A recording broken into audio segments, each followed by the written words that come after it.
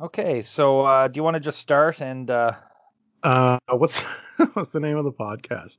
I was honestly just thinking SNL, a look back or a look back at SNL, because they have that famous short movie with Belushi, Don't Look Back in Anger. Yeah, I'm fine with that. Can I pitch an idea to you? Yeah, absolutely. I would like to pitch that we call it SNL Hell because I think as we continue to go through these, you will feel like you're in it. Yeah, but there's also good stuff though too, right?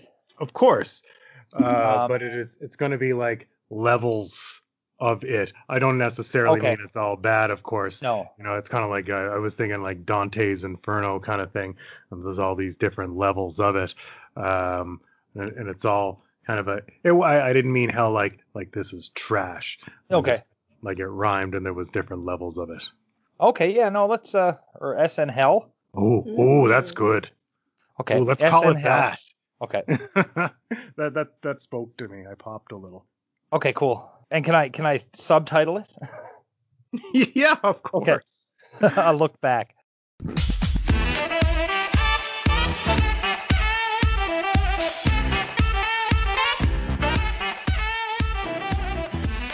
It's S in Hell, a look back at Saturday Night Live with your hosts, Matt, Dee, and Keith. Brought to you by Lion's Den Audio Theater. Like and subscribe to Lion's Den Audio Theater for more Lion's Den goodness. And here are your hosts, Keith, Dee, and Matt. And this is episode 1 of Saturday Night Live with host George Carlin, and it originally aired on 11 October 1975. May I introduce our plan? For sure. We'll start at the beginning. We'll talk about episode 1. Our host is George Carlin. Tell us what you know about George Carlin and what you think of George Carlin. For me, I'm 27 years old, so for me, George Carlin was the face of like atheism and anti-establishment. So for me, this was my first time seeing his stand-up, as opposed to just his political opinions that you kind of see at the surface of the internet now. So that was interesting for me. Cool. Yeah, no, it's funny. I mean, the person that introduced me to George Carlin they'd be in their 80s now if they were still living. And, I know even my kids have seen some of the memes on the internet. So he's definitely spanned the generations. Yeah, absolutely. Matt, you have a background in comedy. What's your thoughts on Mr. Carlin? I'm not a big George Carlin fan. I find it a little abrasive. I find it a little I'm smarter than you, a little patronizing. It just rubs me the wrong way.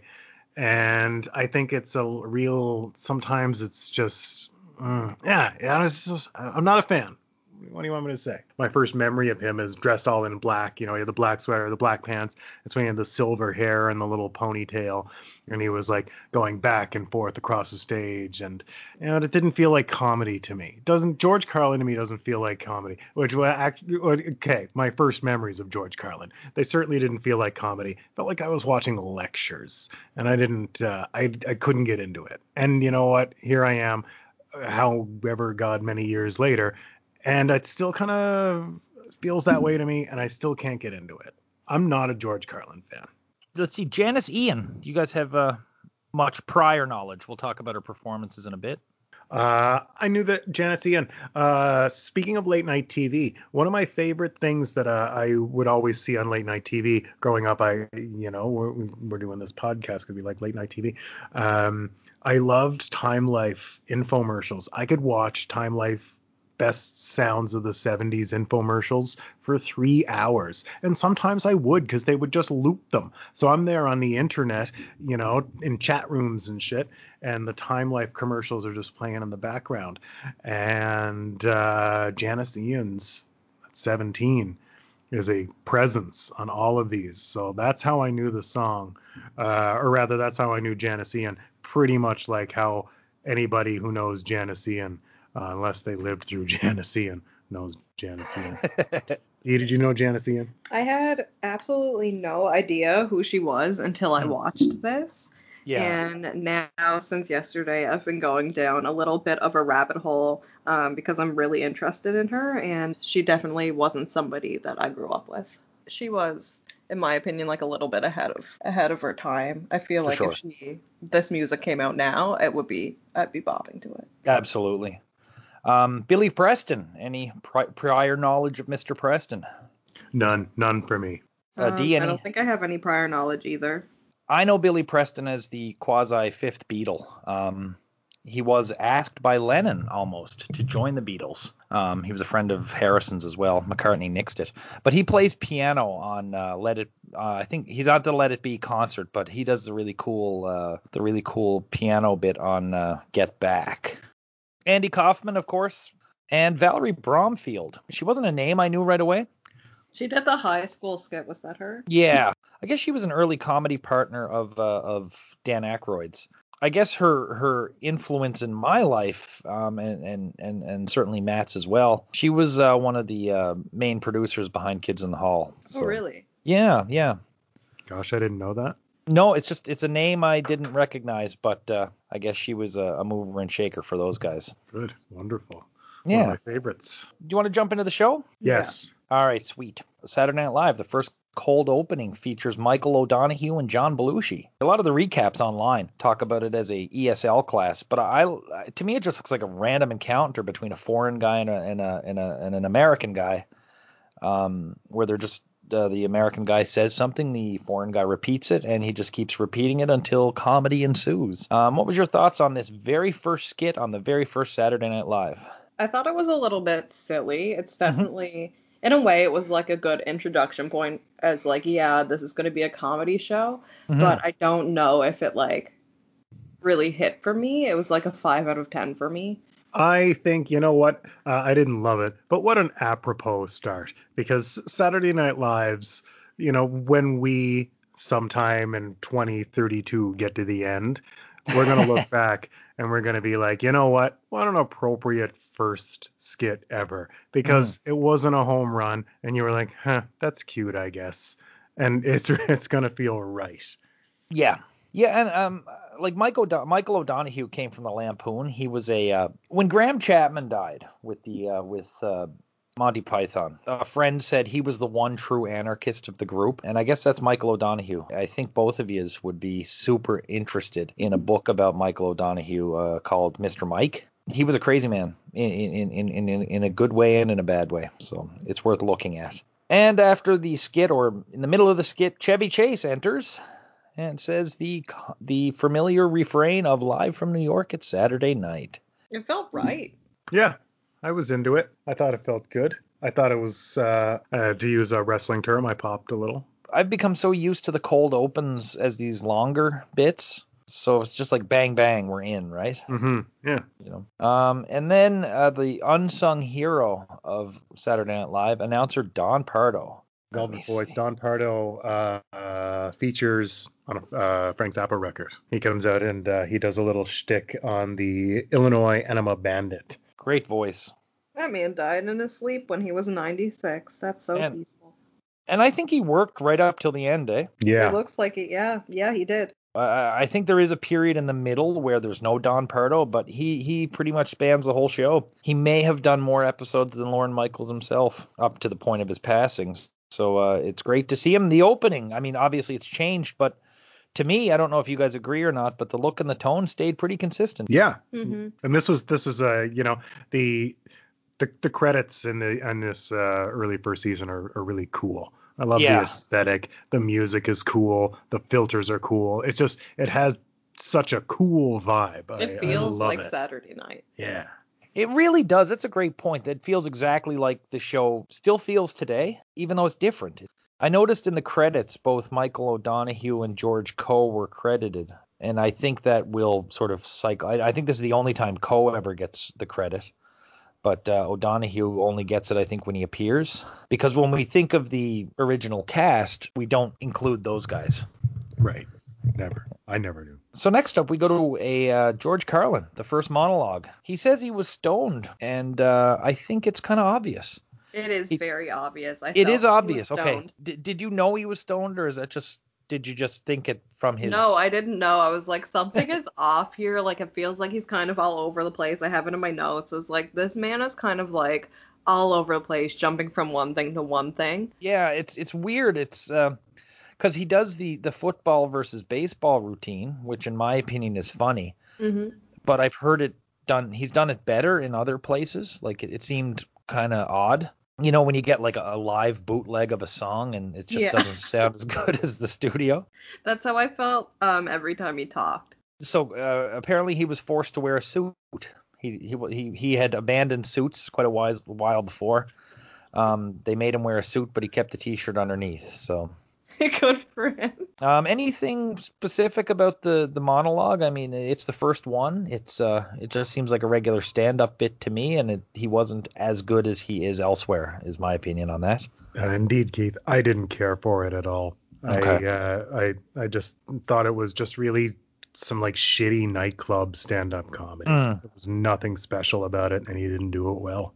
Now we jump to our first commercial. It's New Dad Insurance, featuring Chevy Chase, Dan Aykroyd, and Chevy Chase's then-girlfriend, Jacqueline Carlin, who is no relation to George. She later married Chevy Chase, and she also married intended Manson victim Terry Melcher later in life. And Terry Melcher, of course, co-wrote Kokomo for the Beach Boys. My opinion on this, fun skit, good first commercial. Yeah, I think so too.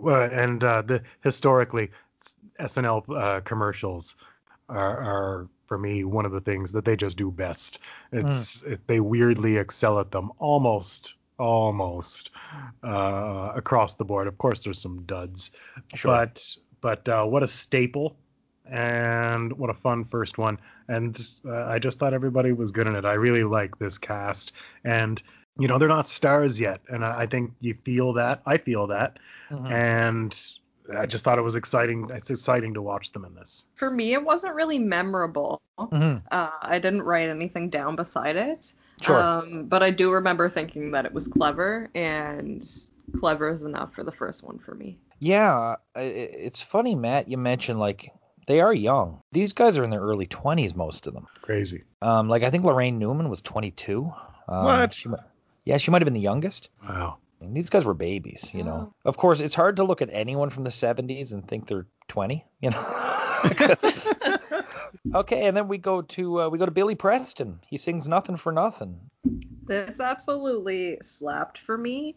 To me, this song encompassed like black joy, and I don't know.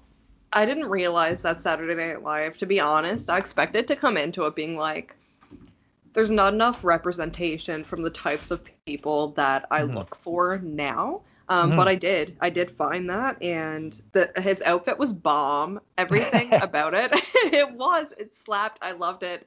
Yeah, I thought it was absolutely fantastic. And again, seeing that black joy, like on episode 1 of Saturday Night Live, like that really set the tone for me of how much it would contribute to black people, and I just love that.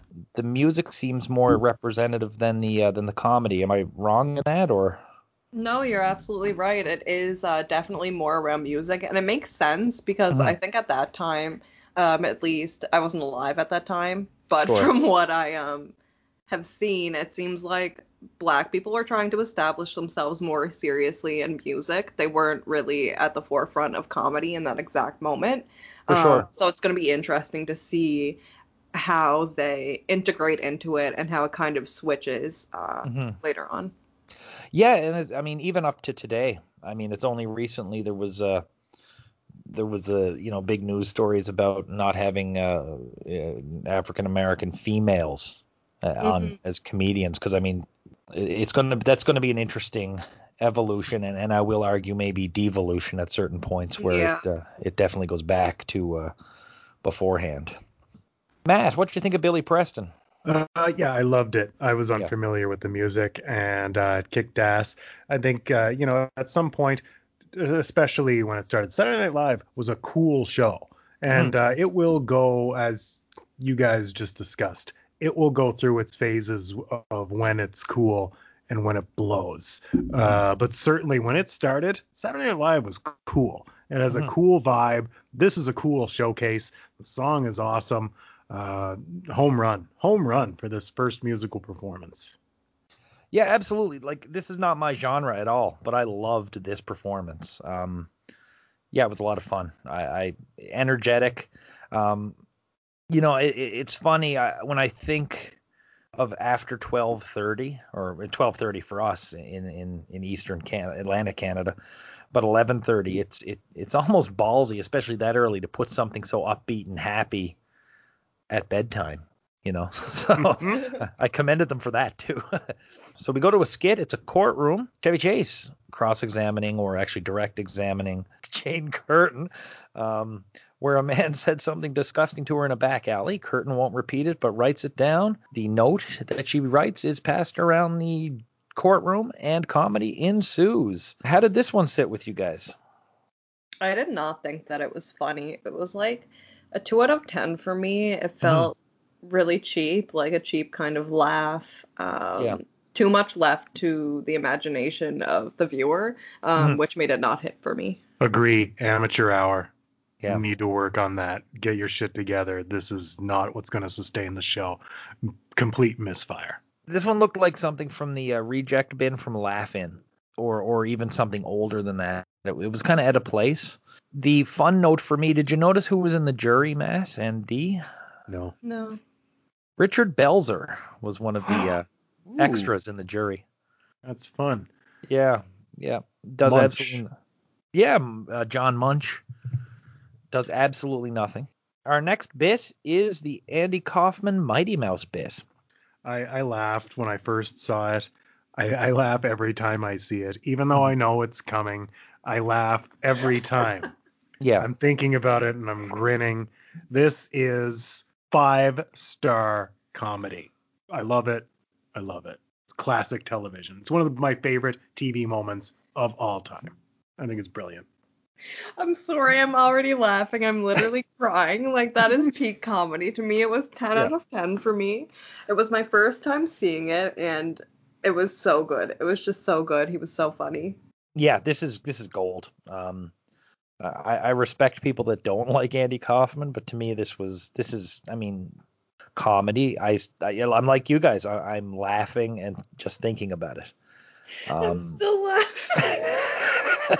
Like it doesn't get any better than that. Something that you can laugh at. I can look back at all these funny skits and be like, yeah, that was funny. But they don't make me laugh because I'm not watching them. I can just think of this and get a chuckle. Yeah. It's like a song. It is a song, but you know what I mean? It's like it's still like I know it is a song, but it's like comedy as a song that you can play back a little comedy skit in your head. So George Carlin, he does another set, sort of random observational stuff. I found it funny, certainly not Carlin at his best, but I found it all right. For me, again, I don't know. George Carlin, like, doing his stand-up in a host position, it feels like a rapid fire, like he's shoving his comedy down my throat, and that I don't like it. I just don't like it. I rated it 4 out of 10 in my notes. Matt? My opinion of George Carlin has not changed. It will not change. I don't really like it. I don't get the humor. And, there's always, and this is not to go off topic, but there's always that guy, hey, I thought you were a comedian, like George Carlin. Like, go fuck yourself. Go. There's those guys are out there. Those people are out there. Yeah, you don't have to, like because you tell jokes that you have to like every famous comedian. Anyway, I'm sorry. I don't like George Carlin. He doesn't make me laugh, and he's supposed to. So, that doesn't work for me. Sure. Next up, I have Janice Ian singing At 17.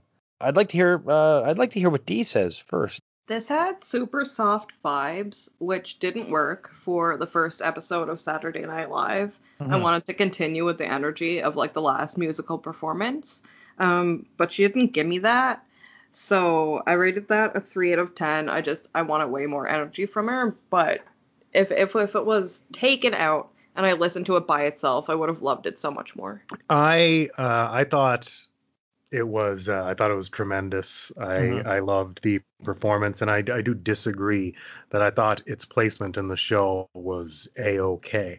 But I'd like to explain why I think that, I guess, because I think that maybe, Dee's going into this a hell of a lot fresher than I am. So I approach Saturday Night Live, even as I watched the first episode again, with certain expectations. just by accident. I'm not trying. But one of the expectations, I guess, subconsciously I go in with is that the musical performances, they exist unto themselves. They can be whatever I want. They can really just take those 5 minutes and they exist on, apart from the show. You know what I'm trying to say? And I think they do that so often going forward. And I think Saturday Night Live will always do that, and that they will always, have these just in the middle of, laugh, laugh, laugh, weekend update, laugh, and then some like weird, creepy ballad. And I almost think that feels like an integral part of late night television to me. Late night television is kind of off balance. So I like that it's off balance, and I like that Saturday Night Live does drop these weird 5-minute performances that exist unto themselves in the middle of the show. I think this was no exception, but I do know that they just do that forever. So maybe that's why I was more okay with it. I don't know. Janice Ian, I thought she was awesome. Dee's right. She was ahead of her time. Could have been a bigger star in a different era. Beautiful voice, great song, totally A-okay with its placement on the show. One of my favorite parts of episode 1 was this at 17. It's funny. I'm kind of in the middle with you guys. I thought it was a great live performance that was obviously live. Tremendous song that people still love. And I wrote here even before our talk that Janice Ian was kind of a rarity at that point. I mean, we're talking we're in the disco. We're in the disco time now. And I kind of likened her to Tracy Chapman. Remember Tracy Chapman's as a fast car in '87, like all these people doing crazy techno stuff, and she showed up with a guitar. I wonder with the placement if it was a drop in energy to sort of give people a little break before they went into the second part of the show and got things ramped up a bit more. Maybe, but I don't like that they made the assumption of that for the audience. What's next? Shark Bite. Oh, then I don't think there was any thought. No, okay. About that. If Shark Bite's next. If Weekend Update was next, I could see it. So thumbs up from, well, we all like Janice Ian, I think. The timing might be off. So we're going to Shark Bite now. Jane Curtin interviews John Belushi, who claims to have survived a shark attack. But Belushi might not be entirely on the level. Goofy might have worked, in my opinion, better after we got to know these guys a bit more, but I don't know. I just rolled my eyes. I thought this was just another amateur hour filler. I didn't. I'm like, it was like Sensible Chuckle Magazine. It's this is national television. I know this is, an edgy new show. I know you're on late at night, but I mean, it's not the 1600. This is low comedy. This is poor comedy. I don't know. This was definitely filler for me. I never used the word lazy like loosely, and I felt this was very lazy, and it felt like filler. You could have dragged out like another song. You could have done so many other things, but you gave me this, and it felt like maybe a 5-year-old would find it funny. It's really it's kids humor. That's what it felt like. It felt like a kids joke. Yeah, you can't do that on television or something. Yeah. It kind of gave me the vibe though as like a spiritual successor to John Lovitz's Liar. Then we go to another commercial, Jamatol, where Chase talks about his wife, played by Mike O'Donoghue, with no costume or wig or anything, and how Jamatol gives him energy. This one, I laughed. A lot of the write-ups say like Chase and O'Donoghue are portraying a gay couple, which I guess technically it was, but to me it just seemed like Mike O'Donoghue was just standing there and decided not to wear a costume, or they decided just not. Maybe I looked at it at the wrong level, because he was just like, this is my wife, and it was just some guy in a brown sweater, I laughed at this one. I don't know. Are you guys on with me, or? Kind of. Like, I Yeah. didn't really find it funny. Uh-huh. But for me, it felt like it didn't feel like a gay couple, and it didn't feel like he had forgot his costume. It Mhm. just felt like he was representing as a female without changing anything aesthetically about himself. And I Yeah, really yeah. liked that about it. I liked that they did that, and it didn't really feel like it was part of the joke. And I liked that. That's Mhm. all I have. Yeah, I wasn't web. I mean, I think again, I exhaled sharply, nasally, but I certainly didn't hate it like I did the shark bite sketch or anything. This is the kind of humor I think that they'll develop a lot more going forward. Sure. This feels like a good, almost like a, I don't want to say like a test run because it was on TV, but you know what I mean? Like this is the Yeah. kind of style and kind of thing that they're gonna make more fun later. I almost think this was like a necessary, like, yeah, okay, that was like, haha. But do you know what I'm trying to say, Keith? Like, it's I do. this is Yeah. the development of a comedy that they haven't quite mastered. Yeah, I think it's funny. I think this is, I don't know for sure, but I would be willing to bet that this was Michael O'Donoghue wrote this and basically said, like, okay, I'm just going to stand there and be your wife and I'm not changing anything. Um, just weird stuff. Like, I know there's a skit with Christopher Walken later where he mentions his wife is a bobcat.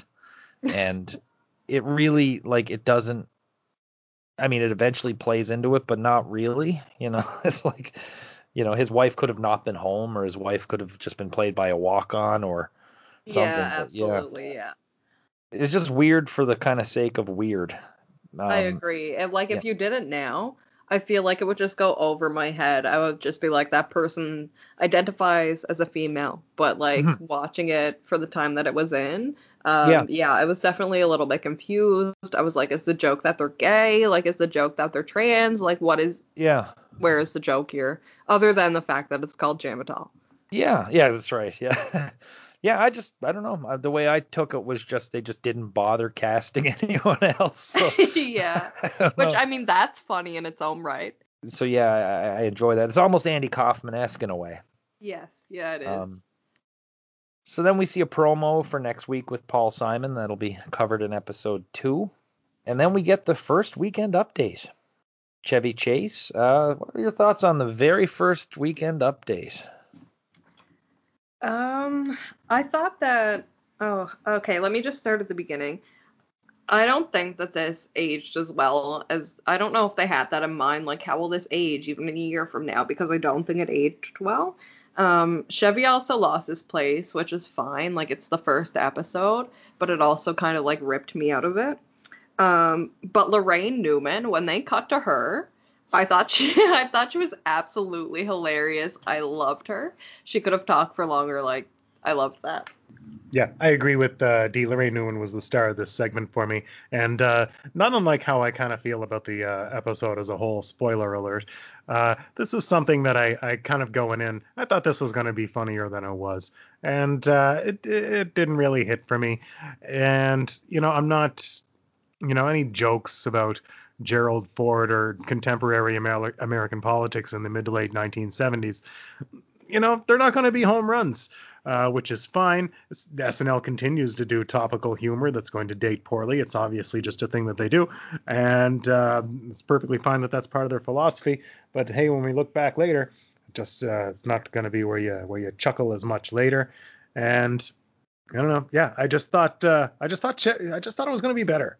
I get my expectations were pretty high, and they were probably too high, to be fair. It was fine. No, I think we're all on the same page with that one. Awkward. It was funny at times, but it wasn't quite weekend update yet. The commercial in the middle, that's something we don't see anymore. I haven't seen for many, many years. I think that breaks it up. Like any moment. Yeah, I like it. Yeah, Yeah. like I wish they would do that more. Because I mean, I think Weekend Update is a brilliant segment. It can be, they can make that shit a half hour for all I care. But Mhm. and I think the fake commercials in the middle of Weekend Update really, I think, help take you somewhere, and it almost lulls you into like, wow, I'm watching a real show. There's a mental trickery to it. I wish they still did it. My favorite short gag was the guest stay at the Blaine Hotel. Did you notice that? No. So Lorraine Newman was reporting from the murder scene at the Blaine Hotel, and then they cut to commercial, and it comes back, and Don Pardo's like, guests of Saturday Night Live stay at the Blaine Motel. Or Blaine Hotel. We're all on the same page about the first update. Not there yet. So yeah, the commercial is for triopenin, an arthritis medication bottle that can't be opened. I've seen this joke. I don't know if these guys did it first, but I've seen this joke like 1,000 times done by different people. The child-proof bottle.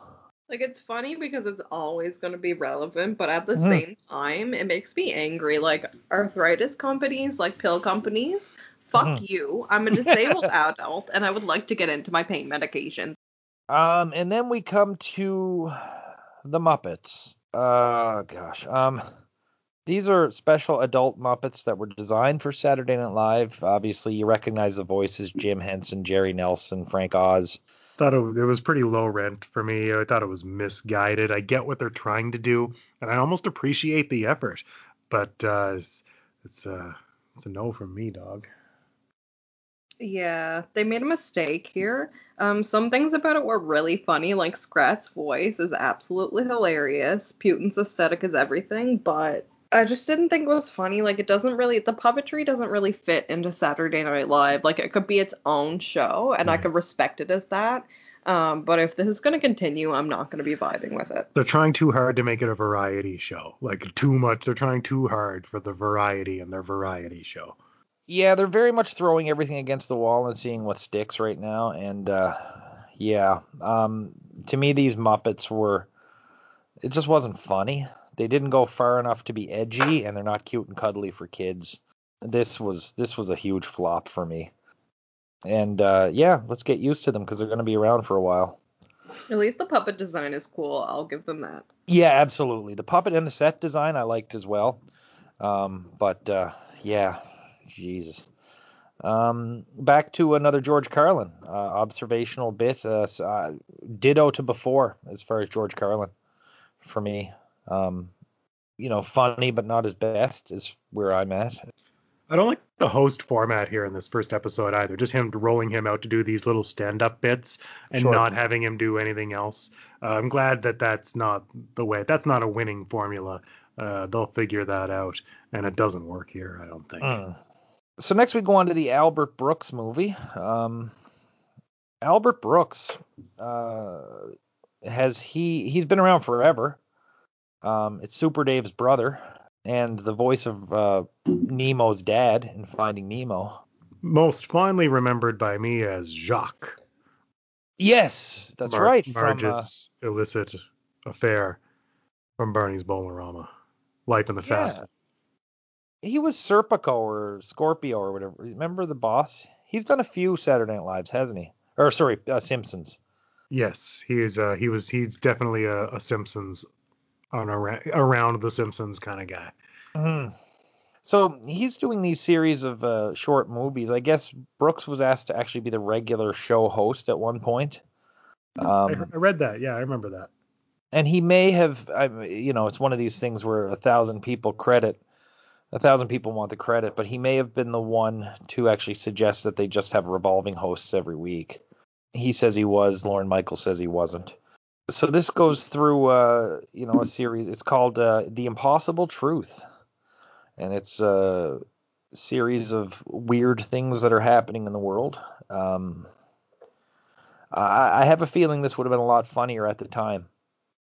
But there's like a blind cabbie who still does 40 hours a week. Georgia and Israel decide to agree to change places. And one skit that would never air, or one bit that would never air today, is the age of consent is lowered in Oregon, and there's a man played by Brooks's brother Cliff on a date with a small child. This didn't do it for me, but what are you guys thinking? I have it broken down like piece by piece. So the blind cab driver didn't think that was funny. Unnecessary ableism. Just let's move on. The Israel and Georgia trade places was hilarious to me. And then we rolled into the age of consent, which I mean is relevant because I feel like our world is actually like approaching a point where that would be not something that's on TV as like a funny joke, but something that would be like on in the TLC news or on some TLC, like I'm dating a 7-year-old and My I'm 8-year-old 47, my girlfriend. 8-year-old GF. Like that's how it feels to me. Yeah. And it was gross, but I think that it was valuable to put that in there so we can keep track of that type of, I don't know, behavior, just general weirdness in media throughout the time. And the whole thing reminds me of BuzzFeed. It feels like it was like a BuzzFeed YouTube skit. Wow, yeah.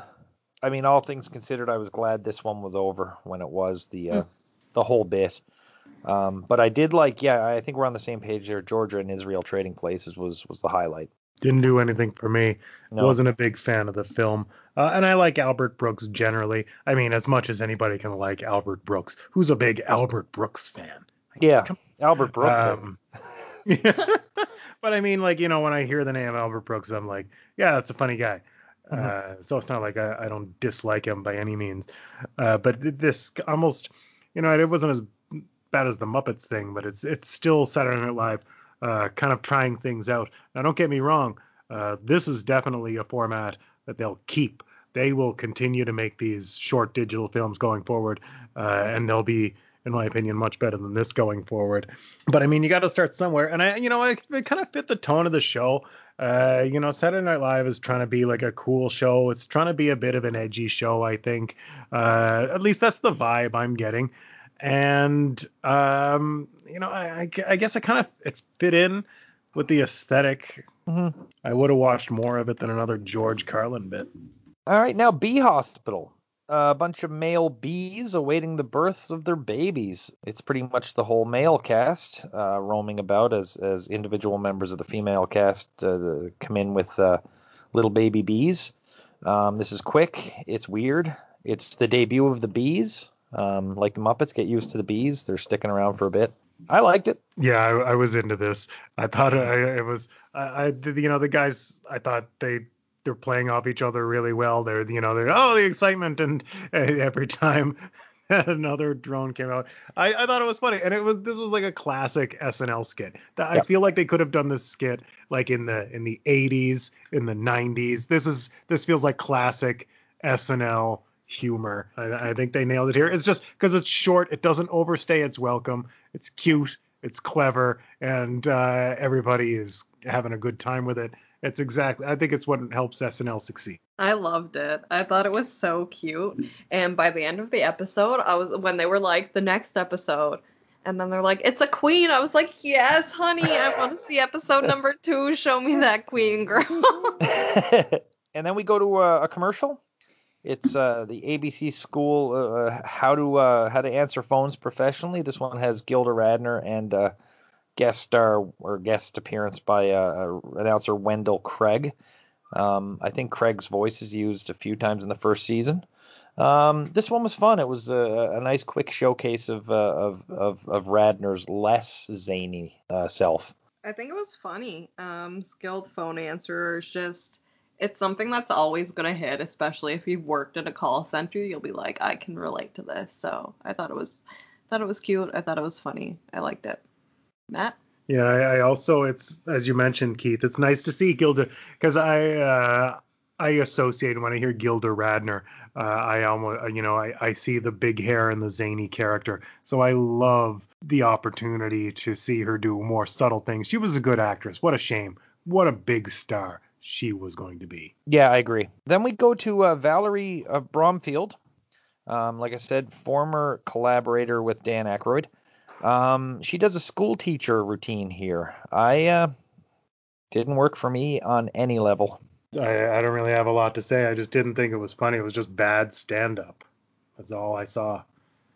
It was so awkward. Like, I loved her energy, but I don't know. It was just awkward. I didn't care for it. Billy Crystal got cut for this piece. What? Yeah.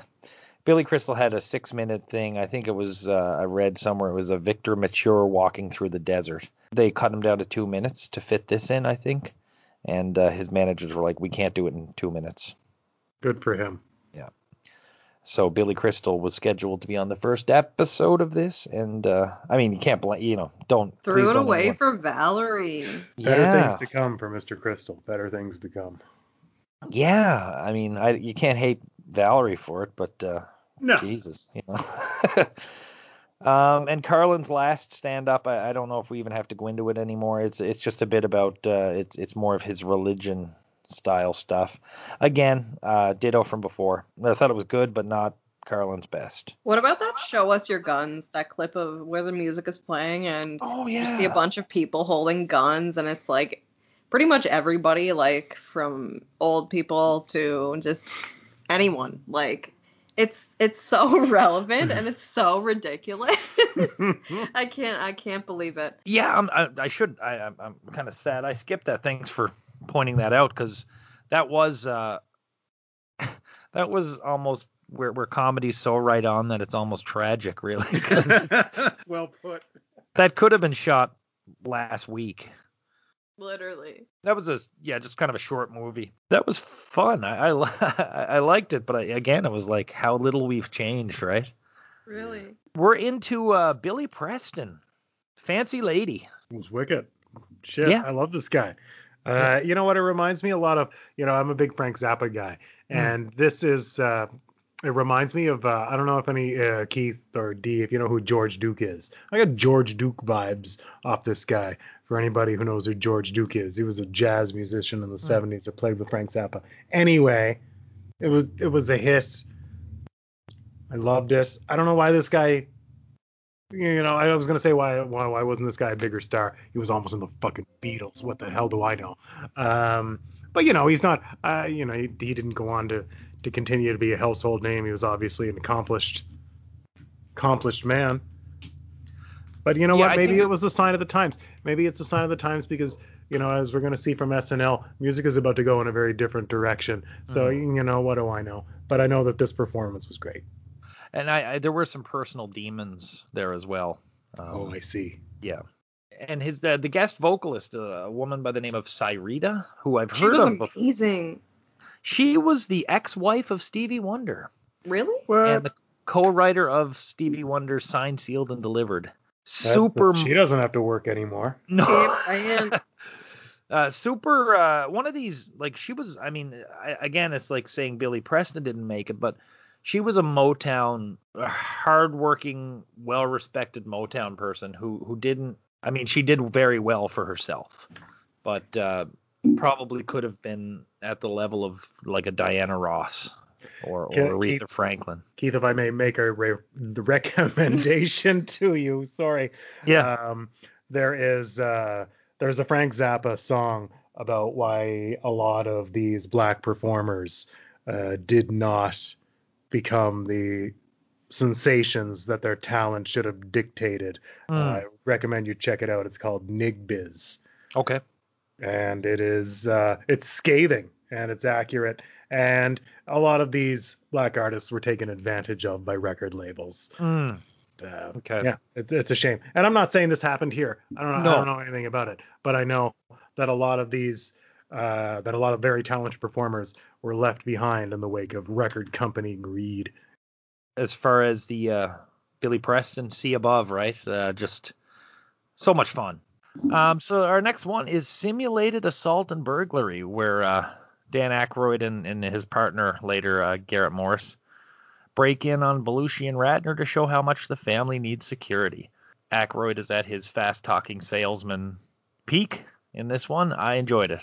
Yes, I enjoyed it. Dan Aykroyd is my favorite, let it be known, of the original cast. I think that guy is an amazing performer.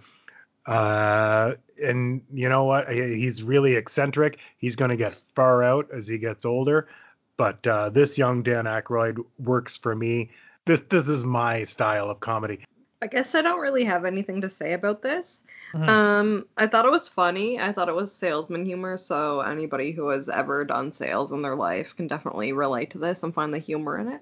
But it wasn't my favorite. Dan Aykroyd is really gonna master this character.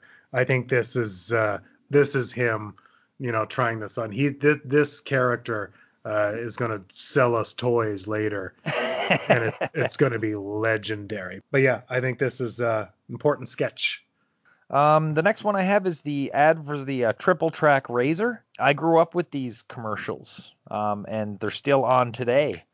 And Andrew Duncan is the announcer, and he basically talks about, how blades pull the hair out and cut it and whatnot. And then says, was it if you'll buy this, you'll buy anything or something like that, suggesting that these razor blade commercials are not on the level. I'm pretty sure it was Al Franken playing the caveman. And Al Franken, of course, decades and decades with Saturday Night Live, and later became a U.S. senator. It was clever. I think that nothing has changed when it comes to razor commercials. I respect them, but also I'm not going to shave anymore. I'm just joking, but I do think it was really funny. Yeah, I thought it was cute too. It's like it's very indicative again of the kind of late night. This is like really like last third of SNL style commercial comedy. Yeah. And the final segment of the night, Janis Ian singing In the Winter. This song isn't as well known as At 17, but nice little tune. Probably a good way to end the evening. I mean, I thought it was a curious, and I mentioned earlier that I thought At 17 was perfectly placed within the show. I don't mind. I did not find that a jarring change of pace at all, and I just loved everything about it. To end the show with this was definitely, I mean, that's a choice, right? That is a conscious choice. We're going to end the show with Janis Ian. So I got to think that like, what are they thinking? What are they thinking when are they like, we want this to be classy? Are we trying to be classy? Because it feels like they may be trying to be classy. It's certainly not teenage rock and roll by any means. I don't know what they're going for here. I gotta, as much as I liked and enjoyed the placement of the first performance of the show, and I liked this performance, don't get me wrong, curious and questionable decision to end the show, Janis Ian. I would have been mad if I had seen this at the time. Like, you're watching this show, everything's banging, and then the end comes and Janis comes out with her depressing ass, slow ass music again. It's definitely a 1 out of 10.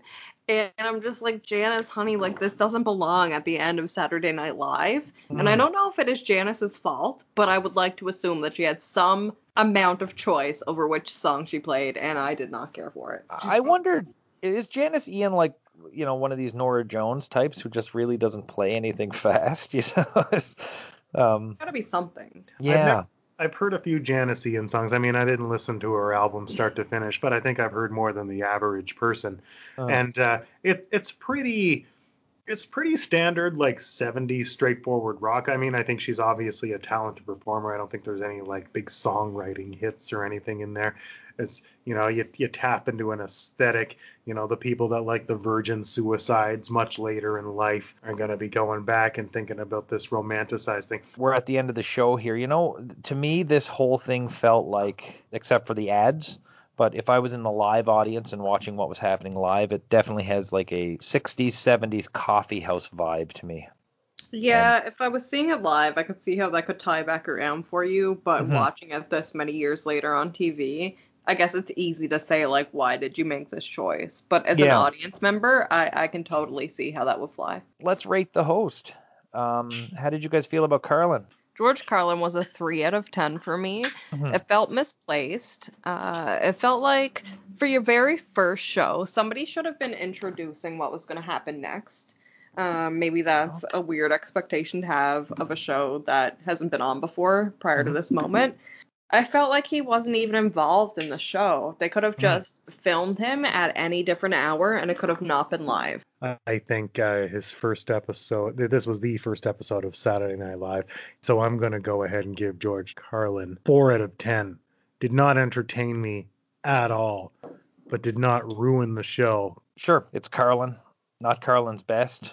I mean, Carlin's worst is still better than a lot of options, but he just didn't seem to be firing on all cylinders for me. I will give him a 5 as the host. If it was just Carlin, it'd be a 7.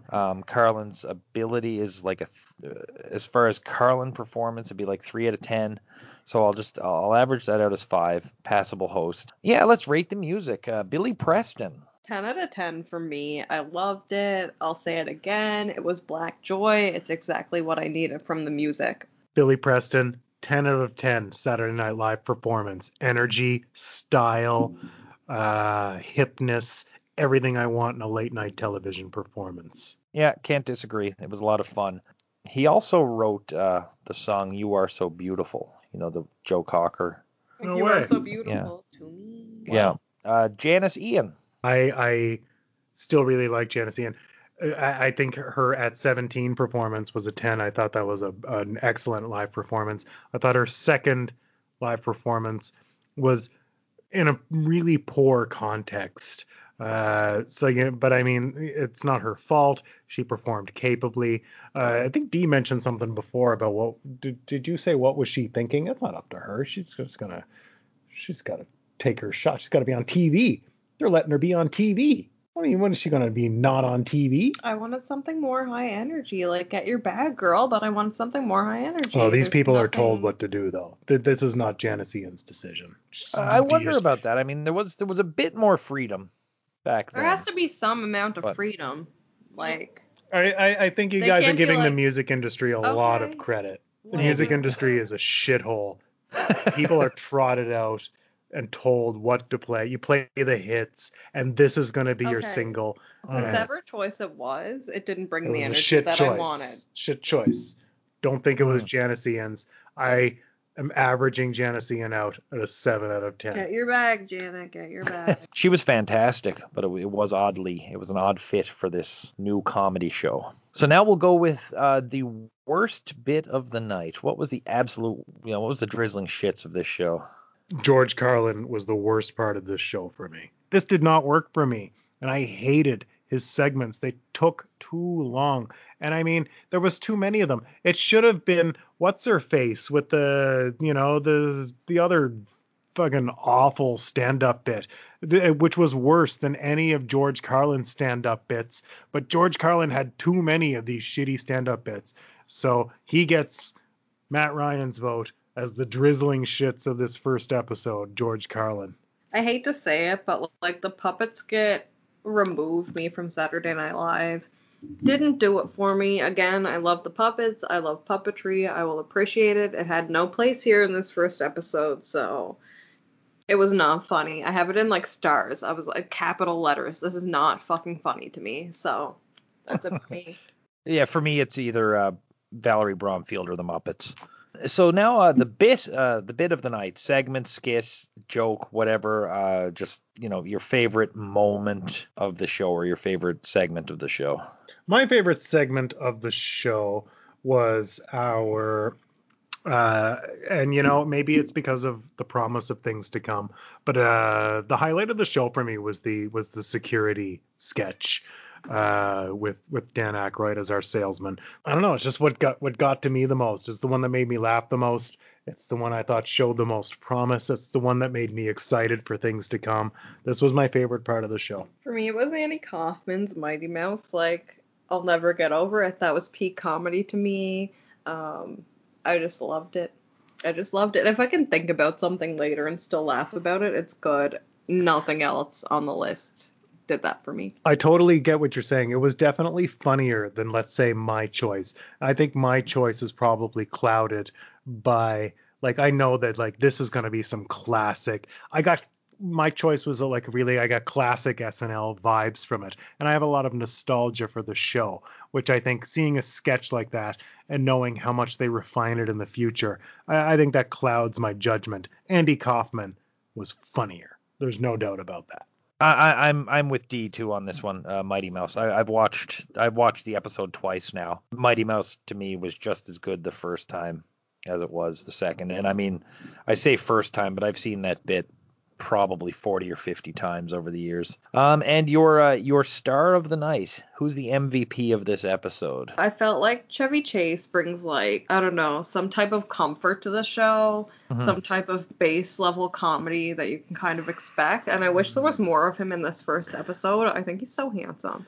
But I really, Chevy Chase for me, even though he didn't get as much screen time as I would have liked. That's a good Chevy. I felt that also, because to look at Chevy Chase, especially this young Chevy Chase, to look at him in this is like he makes me laugh to look at him. He's so good at the physical comedy, the shuffling, the stumbling around. He's so lanky. And he became a star for a reason. And he does have that magnetism that does make you want to see more of him. That's a handsome man, honey. Yeah. My star of the night, if we're removing music, would be Dan Aykroyd.